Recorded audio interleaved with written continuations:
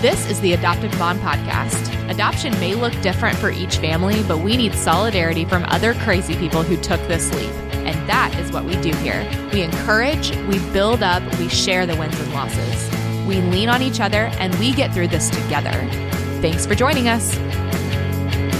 Hello, AMP party people. I am Alex Bidden, and welcome to episode 2 of season 3 of the Adoptive Mom Podcast. Today on the show, we get to sit down and talk to Sarah McGooden. Sarah is not an adoptive mom, but she is an SLP, that's a speech language pathologist for those of you not in the know, she works in a high-risk school district. So she treats kids from hard places all day, every day. She's going to explain what exactly speech therapy involves and how exactly it can benefit our kids. She's pretty awesome, and I can't wait to dive in. But first, I wanted to remind you that if you like what we're doing and you want to make sure you stay up to date on announcements and direct links to episodes, head over to theadoptivemompodcast.com/email and plug in your address to receive my weekly newsletter. It'll just take a second, I promise. You can do it on your phone even. You don't want to miss out on these fun new emails this season. Also, if you're a consistent listener, or even if you just liked this episode and think that others might need to hear it as well, please head over to iTunes and rate and review the show. These few minutes of your time help to ensure that others are getting wind of this podcast and that it's out there to help them too.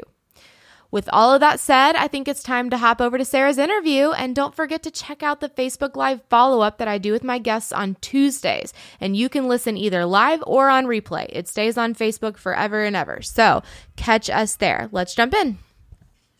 All right, guys, so my guest today, Sarah McGooden, is not an adoptive mom, but she is a mom, and she has a lot of kids, actually the same number of kids that I do, and funny story. She's one of the first people that I told when we had our onslaught of children. When I was surprised to be pregnant, I saw Sarah and she guessed it and then laughed at me. So welcome, Sarah. Thanks. Are you proud? I remember that well. Yes, in the driveway at the Blanchette's house. Yeah. It was great fun. But so Sarah, you are on this podcast as a non-adoptive mom, and that's for a couple of different reasons. The first is that you work in a profession that has a lot to do with kids from hard places. And that is speech language pathology. And then the other reason is that you also have some kids that I won't say that they have a lot of needs, but that they're a lot of boys, and they've definitely, they're needy. They eat a lot, and they've had their fair share of, incidents, shall we call them? Yes, we have had several instances. That's so funny. But before we get into all of that, go ahead and take a second to introduce us to your clan of crazies. Nate and I have been married for almost 19 years, and we have Max, who's almost 17, Kate, who's, I skipped 2. I went straight to Kate from Max. You were going from youngest to oldest to youngest, and then you're going to fill it in. Max is 16, Grant is 14, Jack is 12, and then Kate will be 7 on Saturday. Surprise! Yeah, surprise. But then you also got your girl, so #worth it. Right. And listen, you guys, her daughter Kate is like the most beautiful girl in she's, oh my gosh. She has like ocean blue eyes, and I bet you guys are just like, here it comes. This is going to be a crazy teenage. Do what? Yeah, she's a hot mess. Okay, so like I said earlier, you have some fun stories, and as adoptive parents, we're quite used to incidences. I think we have taken to calling them for this interview. And so even though you're not an adoptive parent, you've definitely been through the ringer of having to learn to parent each individual kid, right? That is very definitely true. Every child is very different, and some have more needs than others in the discipline realm. Some also react poorly to certain circumstances. We have one child in particular who we would call him explosive. So we've had many things broken at our house. We've had shoes thrown at the TV and cracked the screen, and that was actually on the way to a counseling session. We have had, right, We have had, oh gosh, there's so many. We had an accidental fire in our backyard that was unfortunate, that affected several different homes, and we made the news. Yeah, that was fun times. And that wasn't just like the one child's discipline. Like, wasn't the whole family involved in the disciplinary action? That, yes. So, one child started the fire because he was bored and decided to take himself outside and light toilet paper rolls on fire. But then all the boys and their dad had to go to fire school, which was several weeks and included essays and talking and being interviewed by the fire chief. Oh, no. They all loved that very much and will never, ever let their brother live that down. I'm not trying, like, I'm sure, I know it sucked at the time, but one of my favorite things about you is I feel like you add humor to so many situations and you take a lot of things in stride. I don't think anyone could handle your family. Not that they're that bad, but I just like, except for you, because you have such a sense of humor about it. And have you always been like that, or did it take some like breaking down of your will throughout the years? I think it's when you like get to be a parent and you have all these ideas of what your family's going to be like or what your marriage is going to be like, and then reality sets in. And reality set in with us really fast. I don't know, our life just hasn't been exactly what I thought it would be, so you just kind of, it's either you cry or you laugh, and take it day by day. You chose laugh, so that's good. We chose laughter over crying. Yes.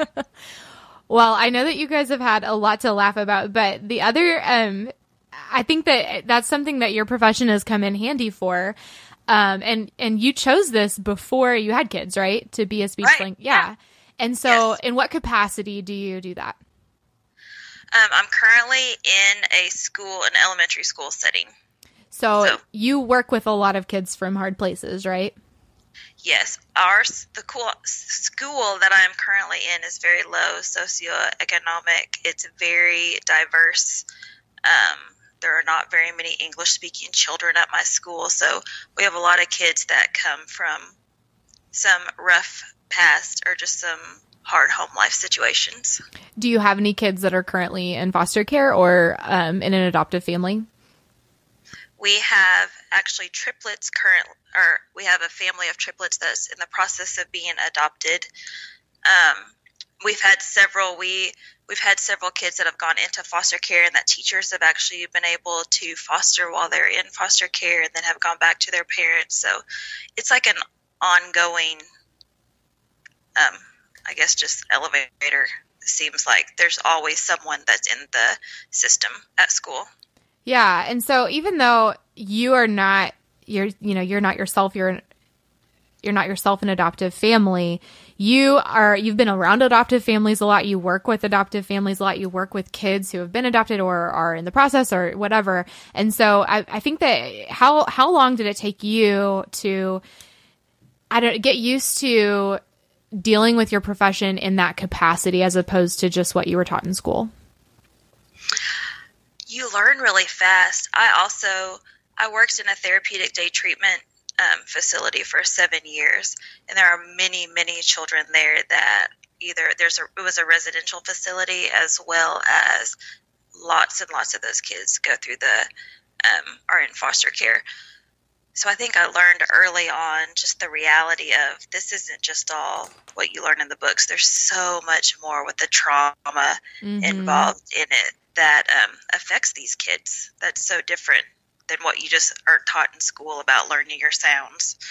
Right. Or just, swallowing and feeding and just all the things. And I think that, before we move on, maybe that's a good idea for you to just take a second and explain to us what all your job encompasses, because I think that, an outdated term for it would just be speech therapy, but you guys do so much more than that now. So what all does it entail? The field of speech therapy involves, from birth to death. It's very, it's a wide range of ages that are involved. There are speech therapists in the NICU in the hospital. There are speech therapists that work with elderly people who've had strokes, learning to swallow and to communicate again.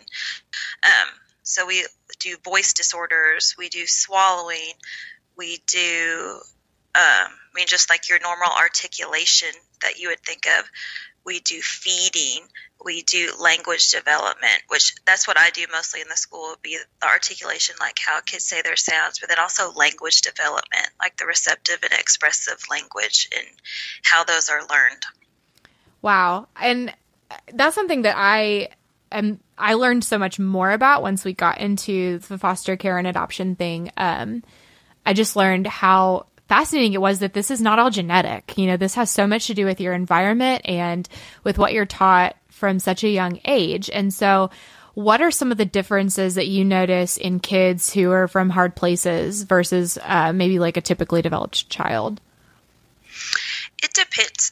There are children who haven't had a rough past that have some speech difficulties or can be delayed, language delayed. But so many language delays are caused from neglect, from trauma, or from maltreatment or being abused. So it's just so encompassing of kids that most kids who have suffered some sort of trauma, which would be every child in the foster care system, is going to have some sort of delay, even if it's just temporary, just because of how their brain is developing. Depending on the age of when whatever the traumatic experience is. But it can affect so many different ways. It can make them shut down and stop talking. It can kind of stall them when the traumatic event happened. It can stall them kind of at that age where they may act like a 3-year-old for an extended period of time, because that's where their brain gets stuck because of that traumatic experience that happened. It can just make kids stop talking, which also goes with the psychological part of it. But there's just so many different things that can affect how kids communicate. Yeah. And I've always been so fascinated with, therapists. You think of like a counselor when you hear that word, but the main three being, speech language therapy, occupational therapy, and physical therapy. You guys almost have to act like counselors as well. You're having to do detective work and figure out, why this child has a delay and what is going to help them the best. Do you think is that something that you pick up quickly the more you do it, or are you still surprised sometimes when you have a kid with a strange delay and you're having to figure out why and what to do to help? Oh, there's always things that surprise us. I think I've been doing this for 17 years, but then something else, they're like, what in the world? I have no idea how to help this kid. And that's when you have to reach out to your other professionals. Like, have you guys ever seen anything like this? So it's great to have a tight-knit community of speech therapists. And even like I work with OTs and PTs at school, so we all will group together and try to figure out the best thing or what we think is affecting the kid the most. So take us to school a little bit. So I know that, what are some of the main things that as adoptive parents we're going to see in these kids? Because I know that there's receptive, and then there's what's the other kind? The Expressive. Thank you. I couldn't find that word. So I know that there's those two, and there's a huge difference between the two, right? Yes. So receptive, like if I were to assess someone's receptive language, you're asking them questions where they don't have to answer verbally at all. So it'd be like, point to the big dog, point to the circle behind the square, those kind of things. You don't have to use any expressive language to answer the question. You could just point. So it's more of your understanding inside your head, how you're able to understand and receive that information. Then expressive language is answering the questions, like answering the who, what, when, where kind of questions, being able to tell you the answer to something. Okay. So I'm going to use my kid as an example because that's really the only way I know how to do this. But, right. So my son, he has impulse control issues and emotional regulation issues. So for him, it's not a won't, it's not a can't, it's a won't. So he knows how to talk. He understands what you're saying, but there are some times where he just gets stuck and he can't use his words, and instead he screams.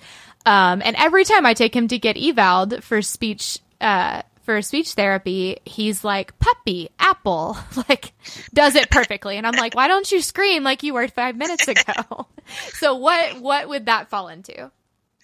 So that would not be a language disorder. That would be more like a regulation or just screaming instead of, and that's the hard thing. Like, it's like you can know there's something like, but he should be able to answer me. There's so many different things that encompass, especially coming from a traumatic life, or even when babies are adopted from teeny tiny, like they can experience so much trauma even before that you don't even realize. Right. Well, they're only a few weeks old, they'll be fine. Well, yes, they will be. However, they can still have effects of trauma even before they realize that they experienced that. Definitely. Does that make sense? Yeah, absolutely. So when you get a kid that's maybe on the line like that, is that a situation where you would work with those occupational and physical therapists to figure out who is best suitable to help them through stuff like this? Well, the process would be like if you had a concern, you would have to take them in to get an evaluation. Mm-hmm. Like I couldn't just do what I wanted with your child without having, like, your PCP has to sign a referral, and then they have to come in and we have to do an evaluation kind of thing.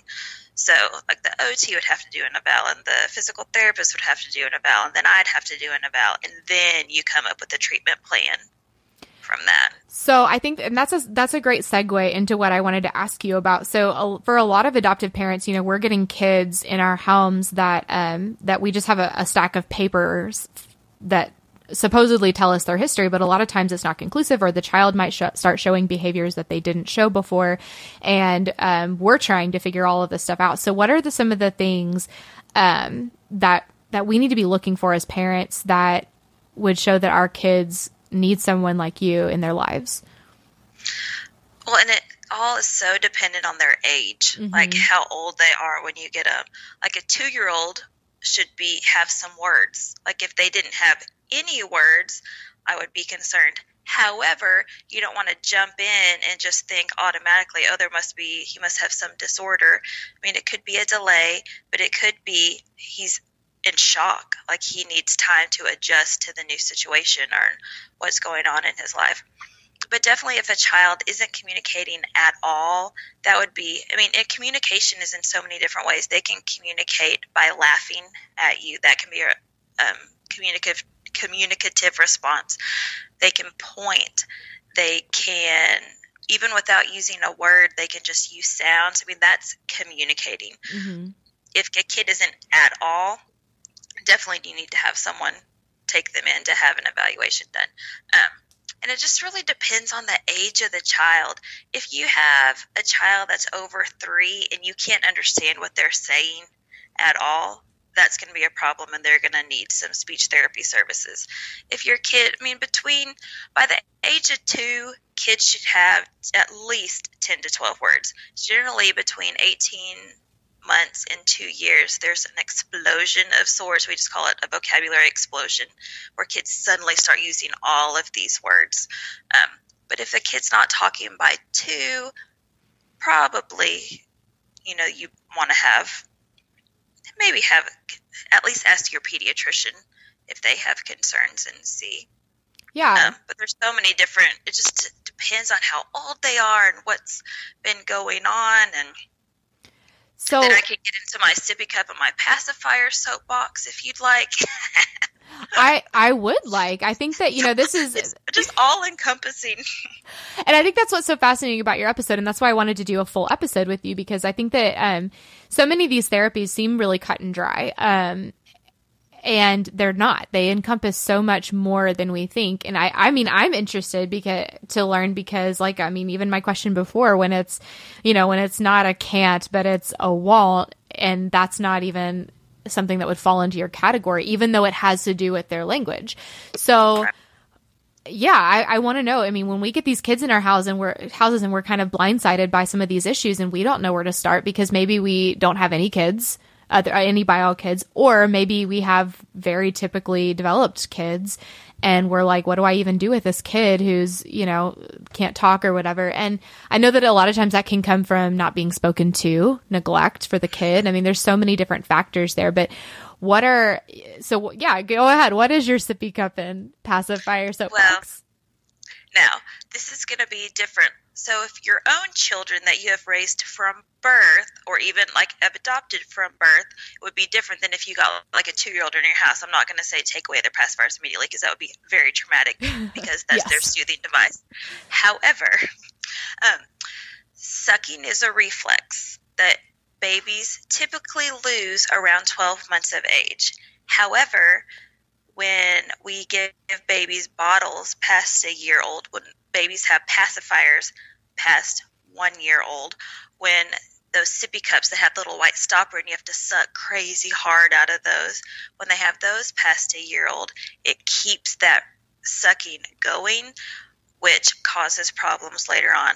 Tongue thrust is a huge problem with so many kids. It's also called like a forward swallow, where their tongue comes forward, and it can cause problems later. It can cause lisping. It can cause speech impediments. It can cause swallowing problems. So take those pacifiers away. There's nothing that irks me more than seeing a 3-year-old walking around with a pacifier in his mouth trying to talk. So, like, what about a 2.5-year-old? Yeah, take it. What if that 2.5-year-old? What if she just got potty trained and you don't want to rock the boat? Right. Just do one at Hypothetically, I would pacifier away before. What if that ship has sailed? Sitting on the toilet with a pacifier in their mouth. May or may not have happened today. Right.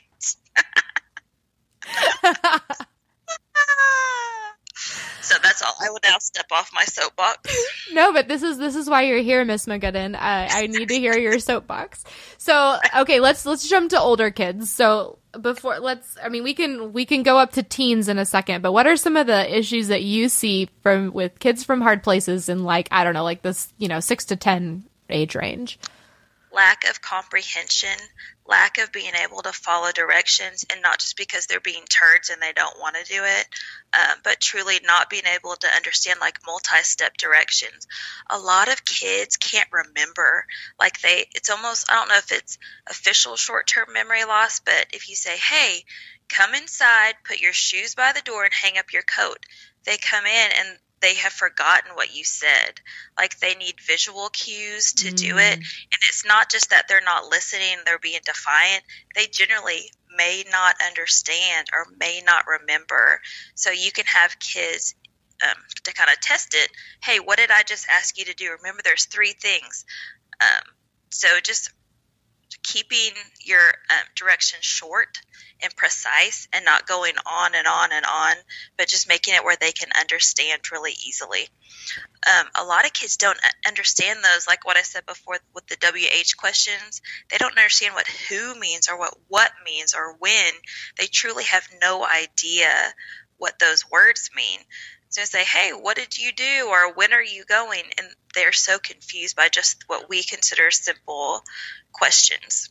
So what are some of the signs that we as parents can look for with our kids in that age range, just maybe think about getting an eval or talking to our PCP about it? I think that would be like the memory, if they're having trouble remembering what you've asked them to do, if they're having trouble following simple directions, if they're having trouble with basic concepts, like they don't understand behind or above or below, those kind of words. If they don't understand, some kids can't answer a yes/no question. Wow. It blows my mind, but they don't understand what you're asking, or like the negative, which one is not big, those kind of just simple concepts. I think those would be warning signs.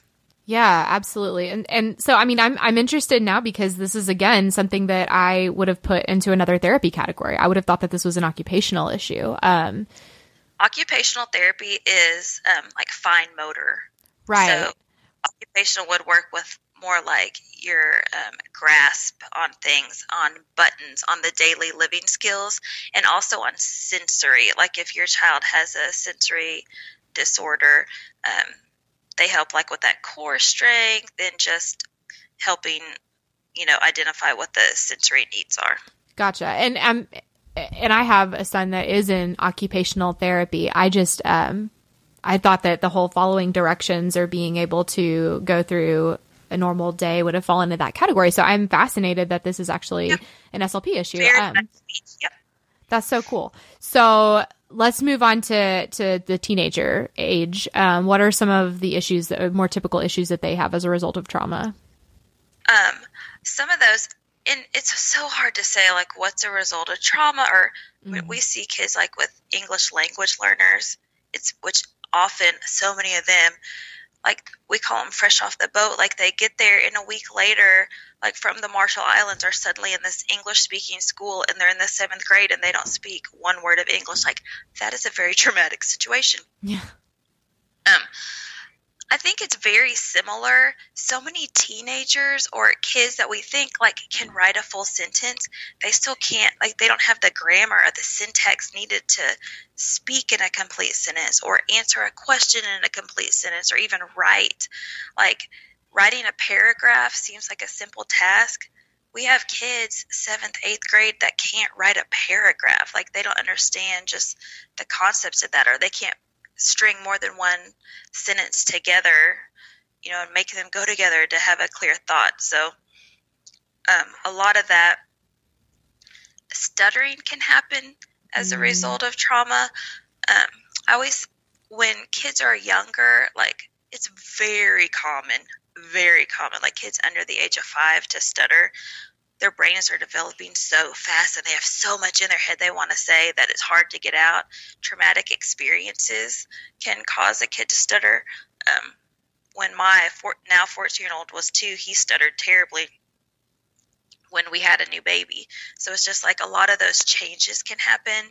If a kid is stuttering when he's older, just look for like facial grimacing or kind of twitching associated with it. That kind of thing is more severe, that you would want to have, like go to a speech therapist and have that evaluated. Okay. Did I answer your question? Yeah, absolutely. I think that, I think that the parents listening are wondering, which category their kids fall into, or if they fall into a category. And maybe it is a situation where they think that the kid is being defiant or stubborn because they're not following simple directions, or they think they're just not that bright. And maybe they don't understand that their kid needs some help other than just behavioral. So yeah. Behaviors can happen as a result of that, as a cover up. Like so often the behavior is masking an insecurity a kid has. Like they may not know, so they just act like they don't know, or they act like they don't care because they don't want you to know like how much they're lacking in that area. Or if they're anxious about something, they may cover it up with anger or with a behavior to distract you from the real problem. What are some examples of that? Of what specifically? Of a behavior that's masking a different problem. Saying, I hate you, you're the worst, running away from the situation, slamming doors, lying, not getting your work done. All that can be a mask from the truth. Like when it comes down to it, what's the real problem? Oh, fear. Oh, they didn't want to go to school today because of something, or something the kid said the day before. Those kind of things. Like it just depends on how your kid shows their feelings. Mm-hmm. Some shut down and internalize everything. Some explode in a hateful way toward all their family members. Yeah. And oh gosh, that's so interesting because it can apply to so many areas outside of even speech therapy. But it's interesting that that something like speech therapy can help with so many different issues that don't even really fall into that category. So let's talk about some of the more typical disorders that we would see as a result of trauma and how they would work within your profession. So let's talk about like ODD, or oppositional defiance disorder. What are some of the issues that you see as a result of that? Oh gosh, that's so hard. In ODD, like that's not something I would just see a child because they're ODD. They would have to still qualify. Like I have some kids right now on my caseload that are ODD, but it's like their language problems are just secondary to that because like in school, if you have an IEP, the label or what qualifies you for your IEP is what's most affecting you in school. So is your oppositional defiance affecting you more in school, or is your language disorder affecting you more in school? So that's kind of how they classify how kids are seen in school.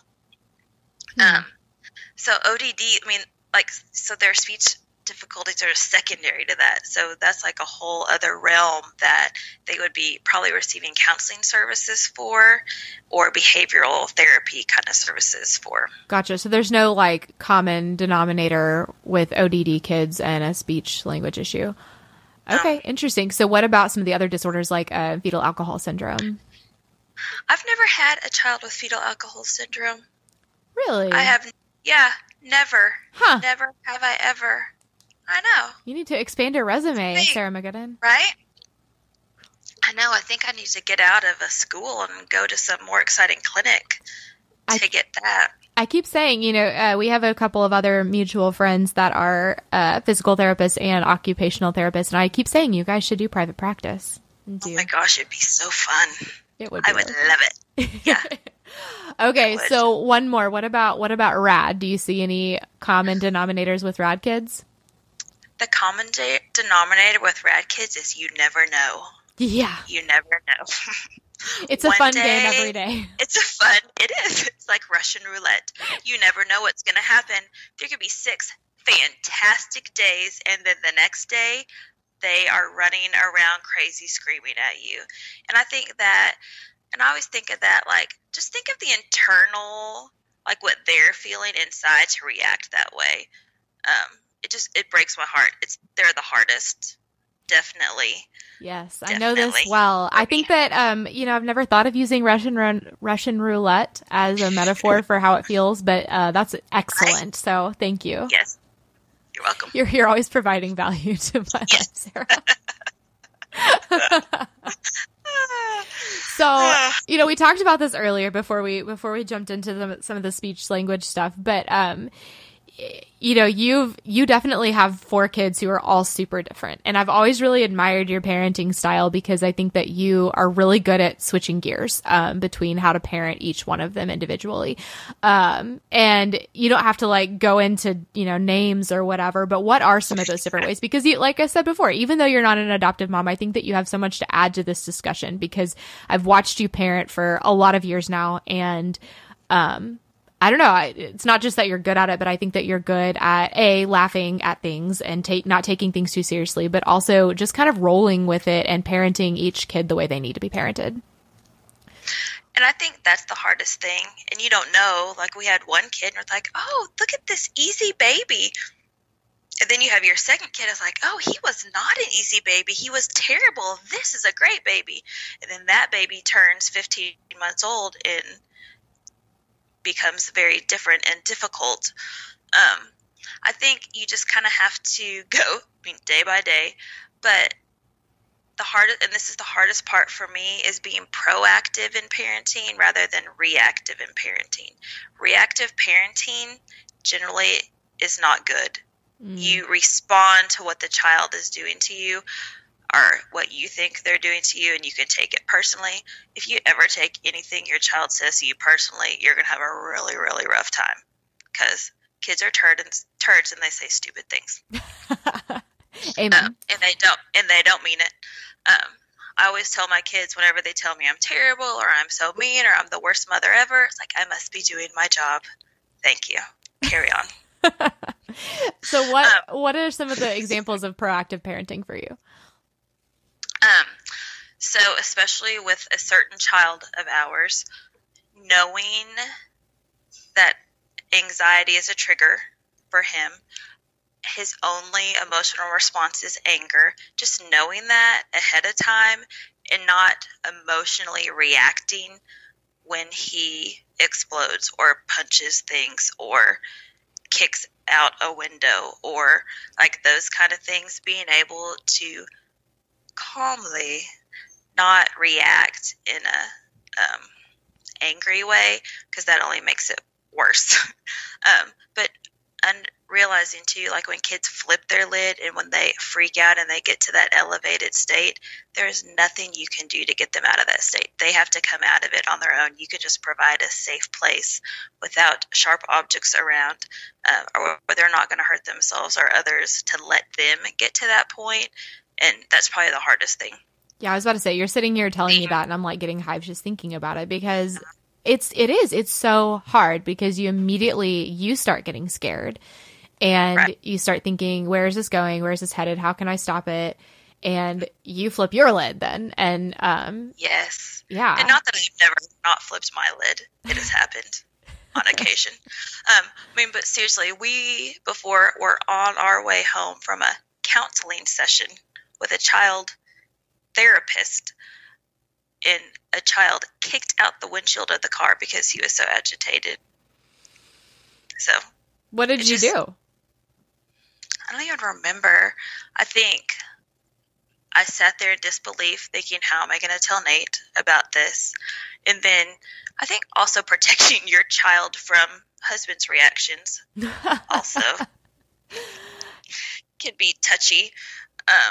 But I think if you think it's not just how they're reacting, but what are they thinking, like what's happening inside of them that's making them respond like this? Like what kind of angst are they in, or what kind of internal turmoil must be happening inside of them to come out like this? And that's just like my second child, or hypothetically my second child, is very overt in his actions and his feelings. My eldest child is very internalized everything. Like you have to pull things out. And then, but I've also learned, and this is just a teenage boy thing, if you ask too many questions, they won't tell you anything. But we're also very real. Like we're very honest. We don't try to be something we're not in front of our kids. I mean, they know our weaknesses and they know our downfalls, and we don't try to pretend that we don't have them. So I think, just having an open, honest relationship like that too helps. And that helps your discipline, because when you really know your kids, you can learn the best way and what's going to be effective. Like on Max, spankings worked with him when he was little. On Grant, we were just talking tonight how once I sat on top of him and spanked him 7 times, and it has no effect. But then learning, that was 8 years ago. Learning now, if I'd known then, spankings are never going to work on him. He needs time away, or he needs to lose a privilege. So just learning how each of your kids is going to respond to that discipline. If I ever spanked Kate, I think she would lose her mind. Like she would be so devastated, but that doesn't. She's too pretty to be spanked. Listen, she has a sassy little mouth on her. But let me tell you, you take her Kindle away and she gets very motivated to straighten up. Is she's pretty much the boss of the boys, right? Oh, definitely, for sure. Yeah. Yeah. Yes. 5+ years their junior. Has been since she was 2 years old. Yeah, well, it's hard to not be wrapped around her finger. I'm sure that I'm part of the problem. I have one too, the one girl that everyone fawns over, and I'm like, she can do bad things too, but she's just cute while she does it. Exactly. Okay, so I'm glad you mentioned Nate, because I was going to ask, did this understanding come as naturally to him as it did to you, or was it more of a learning process for him, just with the patience and everything? More of a learning process. I think it's harder. Because I go to all these trainings, and I go to when Grant was in counseling, I was the one taking him for the most part, and so I hear all this and I'm around it constantly, and he's not. He's more old school. Well, I said, do this, kind of thing, or you won't talk back to me kind of thing. So I think that's, that can be difficult when you don't have the same exposure to the different trainings and the different teachings, and just the understanding of that mental health aspect or the therapy aspect that is so interweaved in everything, just from my job to being a mom at home with, so it's harder. Yeah. Well, and I can see that. I think that for men with sons especially, they want them to fall into certain lines, and I know that can be really difficult. And I think that that's interesting because, again, I mean, as moms, we are the ones who are doing more research, and I'm not trying to make stereotypes because there are obviously exceptions to this, but I know it's true for me too, that I'm the one that goes to therapy. I'm the one that, is asking all, crowdsourcing all the answers and everything too. Okay. So another thing that I wanted to ask you about, because you seem, and correct me if I'm wrong, but having watched you parent for a lot of years now, you seem like you really do your own thing and do what is best for your family and what your kids need, and you don't have a lot of care for what your family could be seen as, or reputations or anything like that.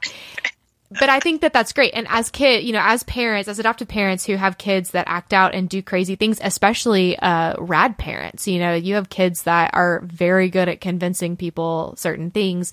And I feel like we're constantly feeling like we're in a fishbowl. Like, how are we perceived? What are some of the things that you had to let go of as a parent of hard kids? I think having the perfectly well-mannered children in public, who are always respectful and make eye contact when they're talking to adults and respond well and listen. We've had, Nate and I were just talking yesterday about when Grant was little, and he spit on the dentist. Spit. And he threw a big fit in the dentist office, and he had to, was saying mean things to the dentist and had to write him an apology letter later. But that's when we figured out that he had some sensory integration problems, and we took him to get diagnosed with sensory integration disorder. I mean, so, it all comes hand in hand. But I think just that the idealistic behavior of what we expect and what our parents expect our kids to be like. Yeah. And then they don't meet those. Listen, when you put those unrealistic expectations on kids, they're going to fail. Like, if you have those high expectations, they're always going to fail. So if you don't have those high expectations, then it's all great because you didn't expect anything more anyway. Whew. So just lower your expectations. It's never going to be perfect. And guess what? No one cares. And if they do, they don't have their own kids. My siblings apologized to me later after they had their own children. It's like, oh, now we get it. Yeah. And that's interesting because you're an oldest child too, and I love birth order effect. It fascinates me, and I'm an oldest child, and I feel like that comes with a certain amount of people pleasing, and I'm not far enough in my parenting journey where it's been beat out of me yet, so I still get very self-conscious when I know, my kid's snowing over some grown adult who should know better, or my child is on the floor in Walmart. Like, I still get panicky about that. I'm not to the point where I'm like, whatever. And you seem to be at that point, so. It also comes with old age. You don't care. Like, who cares? It doesn't matter anymore. It doesn't matter. They don't know. That's what I think. It's like, they'll understand in 10 years. It's fine. I don't care. That's a good outlook. Did that? Yeah. Have you always had that, or did that come with? No, that's been in the past 10 years, probably. Okay. Yep, that falls within the window of when I've known you, so that makes me feel better that you weren't just like born with this. I don't care. I wish I knew this. Like, if I could go back now and have this mindset when I had 3 little boys, 4 and under, just less stressful my life would be, because we put all these unrealistic expectations on what our kids are going to be like and how they're going to behave and how they're going to look and how they're going to dress. And then here goes your 2-year-old in his monochromatic Ninja Turtle outfit with his Crocs on. It's like, you kind of have to let it go, and you think, what is more important? In the end, it's not going to matter. I feel like as hard as it may be. Do what? As hard as it may be to watch them walk out the door wearing that monochromatic outfit. Yeah, that would be hard. But I feel like we need to start do a Kickstarter for you to write just a book of stories, not even with like morals of the story, but just like stories, like and then the firemen came and the end. And then the fireman came, and then we went to fire school. And then we got a discount code from the car glass repairman for being such good customers. You need like a punch card. Right? The glass doctor. We highly recommend them. The fifth one's free. Yeah. Fortunately, we're not there yet. Do what? Fortunately, we're not there yet. Oh my gosh. I mean, we haven't had that happen yet, but we have several holes in our walls in our home. We have holes in walls. We have dents in doors. We have broken salamander tank, like punched a salamander tank and busted it. Was the salamander harmed? He was not harmed, no. Okay. And the child who did it would have been devastated. And that's just one of those reactions. Like, it's not that he didn't love the salamander. He just punched whatever was nearby. And it had to be a glass tank. Oh, man. Artist. Mm-hmm. Yeah. Yeah, I'm serious. If I need some hand up emojis or whatever on this post if Sarah needs to write a book, because I think we could get this going. She has some funny stories, y'all. But before we close out, I want to ask you some of my closing questions, which I'm having to rewrite a little bit since you're not an adoptive mom. But again, you just have so much to share and so much wisdom in just the realm of dealing with hard kids and how to parent them the best from both experience in your own home and from working with these kids from a speech language capacity. So what do you wish that every parent knew, that maybe they have these hard kids and they're struggling with patience or what to do? What do you wish that they knew? That it's going to be okay. That even if your kid struggles in school, or even if your kid has an IEP and has to get pulled out for special services, kids are strong and kids are resilient. And it's amazing what we see kids go through in school. Like kids that were struggling so much, like in first and second grade, and then you see them again in eighth grade, and they're so successful and they've gotten involved with things. And kids are resilient, and they're going to be okay. You know, a loving, supportive family can do amazing things to the life of a child. Absolutely. So what do you wish that these parents would do differently? And not from a shaming aspect, but just if you could be like, hey, but wait, before you walk down this path, maybe let's reroute a little bit. I wish parents were more keen and had more knowledge of early intervention services, that if your child is struggling and you think it never hurts to ask, it never hurts to ask your doctor, hey, I'm kind of concerned about this. Would you write a referral for a speech therapy? Or, I get kids 6 years old who you can't understand a word that they say, and they've never received any services. And it's heartbreaking to know where they could have been had someone said something to them, had they intervened when they were 2 or 3, when they were kind of wondering, this doesn't seem right. I just wish people would really take advantage of those services. Yeah. When their kids are younger. Well, and anymore, especially with public schools, finances are not even as much of an issue anymore, because I think that's traditionally what parents have been concerned about, is whether or not they could afford these services. But even now, you work in school. Yeah. Through early intervention services are free until kids are 3 years old. Up until that age, if your kids need therapy, you can get it for free. So no excuses. Go get it. So so put yourself in the shoes of these parents' friends. They're getting these kids in their homes and they need this tribe to support them. What advice would you give to friends and family? Just to be supportive and don't go in telling them, hey, I think they might need this and this and this. There's going to be a transition period where they just need love. They need to know that they're secure. They need to know that you're still going to be there tomorrow. And I think that's the most important things when you bring kids into your home. Think of what they've gone through. Like, they've been taken from their families, from all they've known. Even if it's a horrible situation, that's all they knew. They didn't know any better. So just to be loving and caring and supportive rather than just telling them, hey, I think you might need to go take them to a doctor, or they're not talking right. Give it a minute so they can get that security before you start disrupting their lives even more. I think that that's really good, especially, if it's something that they haven't been through, these friends, and they're seeing these kids that, aren't talking, or you can't understand what they're saying, and they're more apt to judge than just to be there through that transition. I think that that's great advice. And I have to say, you, even in a non-speech capacity, this is something that you've done really well.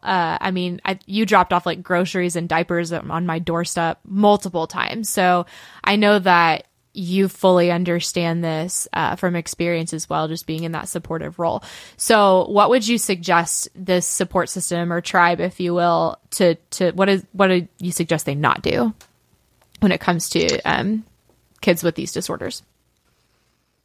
Don't tell them what to do. Don't tell them how to parent because you haven't done it. Let them figure it out. You can offer loving advice, but maybe not immediately, and maybe not unless it's asked of you. If someone asks you your opinion, then you can offer it, but if they don't, just keep it to yourself. Yeah, once more for the people in the back. Right.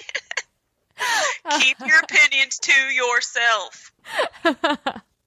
Okay, and then if you were just going to sum it all up, what is your biggest piece of advice or encouragement to, to these parents whose kids are struggling with the issues that fall into your realm? I think when you bring these kids into your house, just being a positive role model.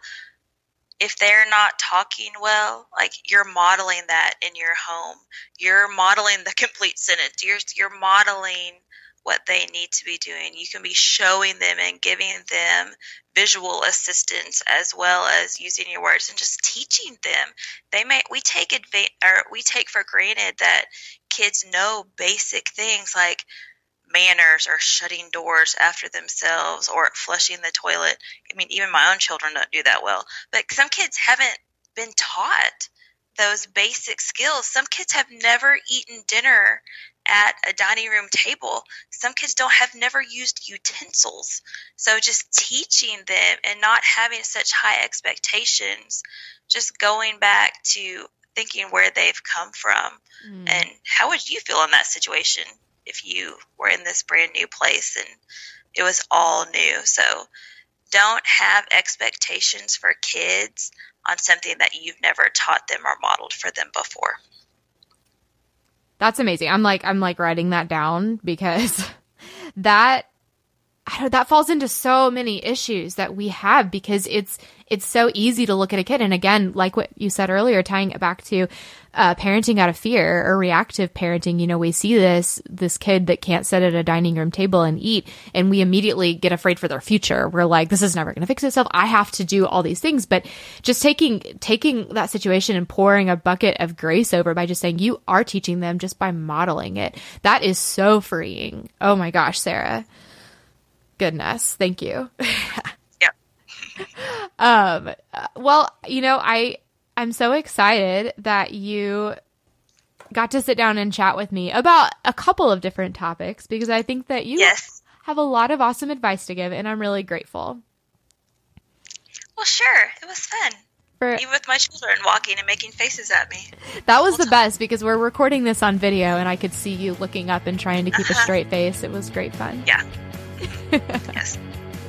Well, you're an awesome mom, and I always love chatting with you. So thanks again for sitting down with us, Sarah. Sure. Thanks for asking me. Thank you for listening to the Adoptive Mom Podcast. I know this stuff is hard, and I hope you found encouragement here. Remember, you are enough, and you're doing a great job. God wants to be at the center of this journey, and He is big enough to redeem all of our mistakes. Don't forget to check out show notes and other resources at theadoptivemompodcast.com. Thanks again for listening.